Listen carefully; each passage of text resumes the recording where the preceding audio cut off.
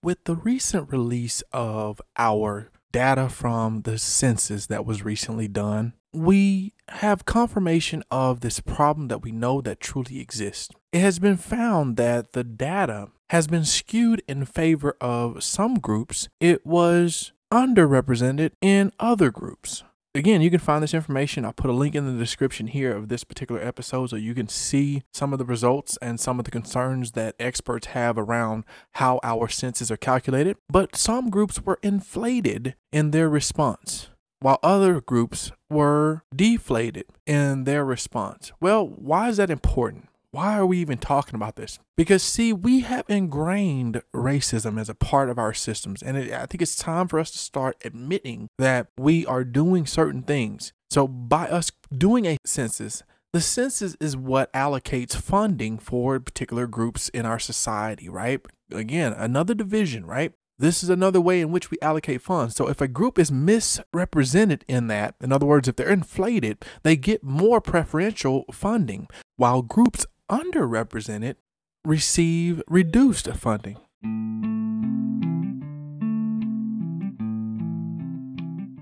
Welcome to the Modern Day Slave podcast.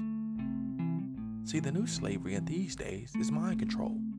If you control the mind, you can control the people. This podcast is dedicated to the re-education and awareness of our modern influences through the examination of current and historical circumstances that have led to conditions that we now live. Welcome to your freedom.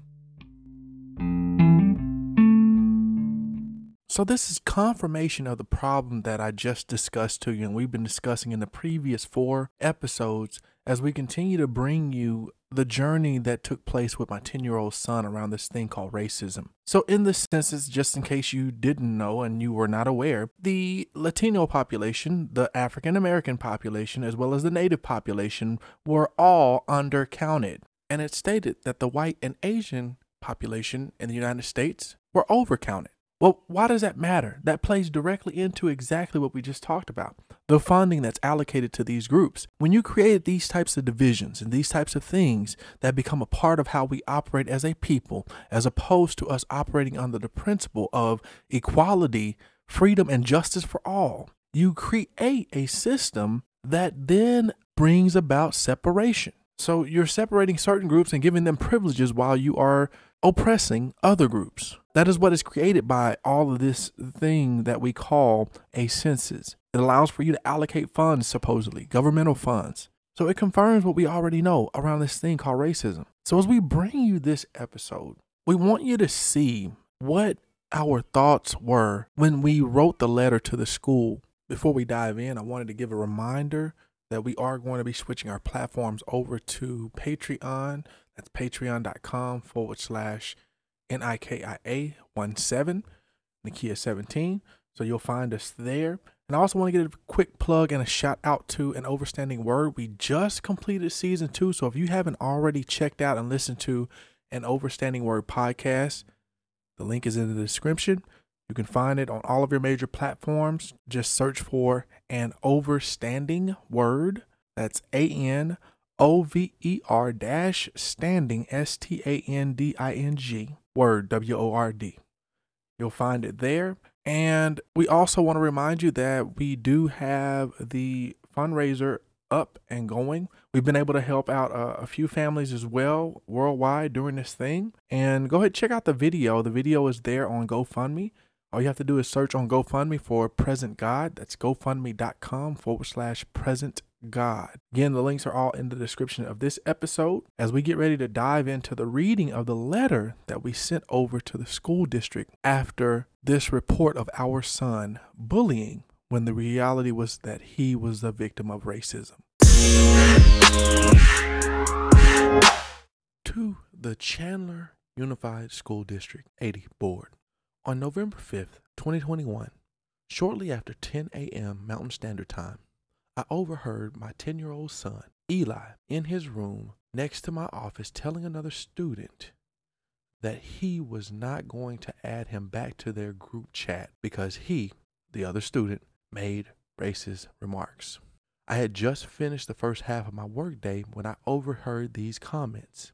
I immediately grabbed my phone and walked over to his door. This is when I took it upon myself to document our conversation, not knowing what had or was going to transpire. Upon entering his room, I observed my son sitting in his chair at his computer with all the other students from his class. I asked him to keep talking about what he was just saying to the students, which can be overheard in the audio recording. Now, if you've listened to the previous episodes of this journey, part 1, you will hear the audio recording that I am referring to here in the letter.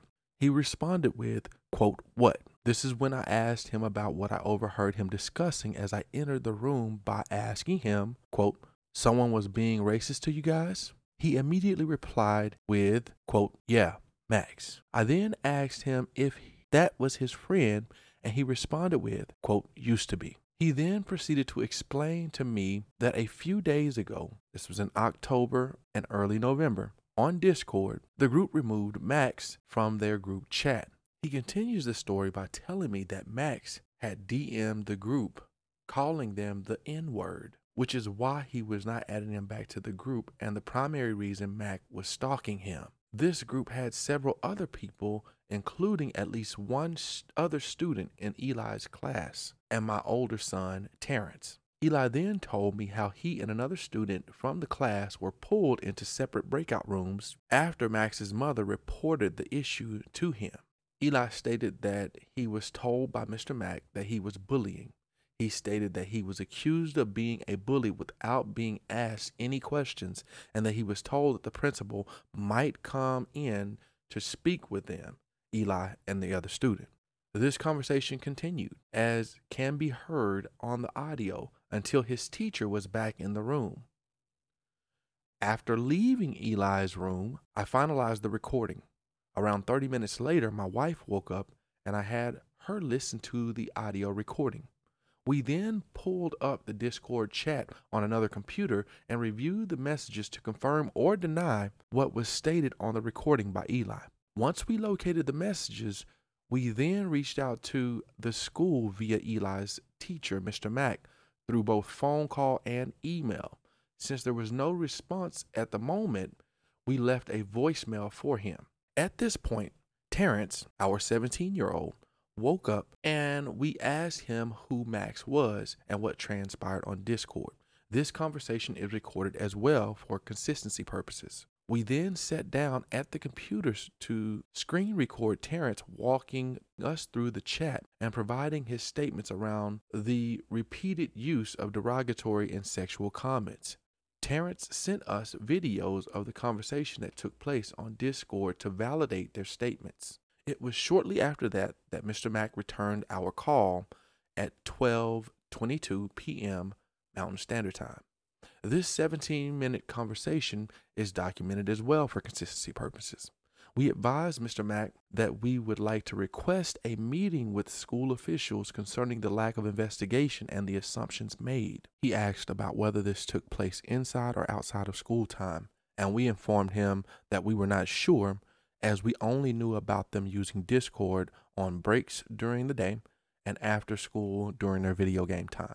We informed him of the fact that the conversation that was overheard of Eli talking about not re-adding Max had taken place during class time. Mr. Mack himself can be heard on the audio telling us that they had requested a copy of the chat from Max's mother, but had not yet received anything.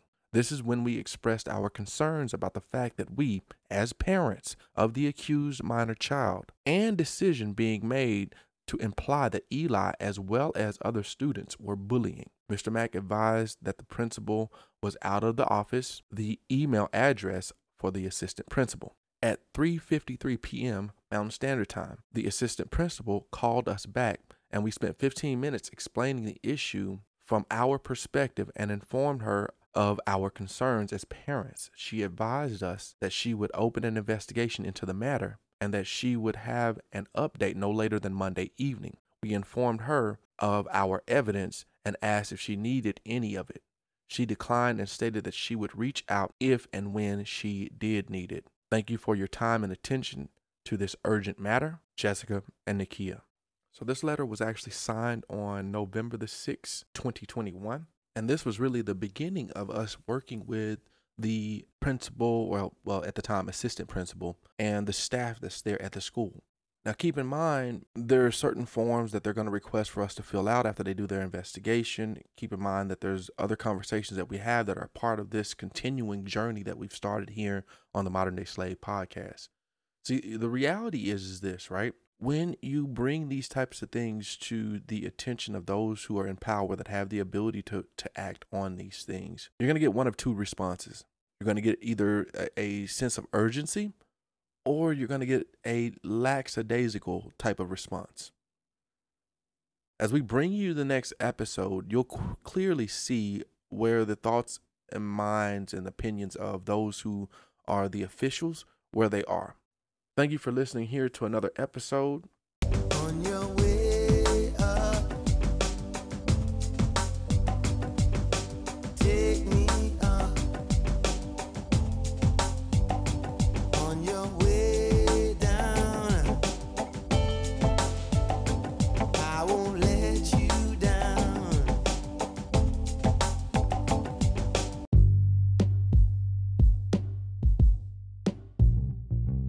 The slave master loses the moment we start to recognize that we're on the plantation.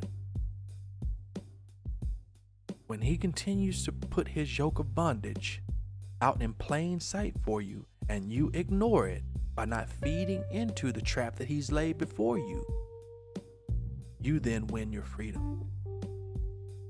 Welcome to your freedom.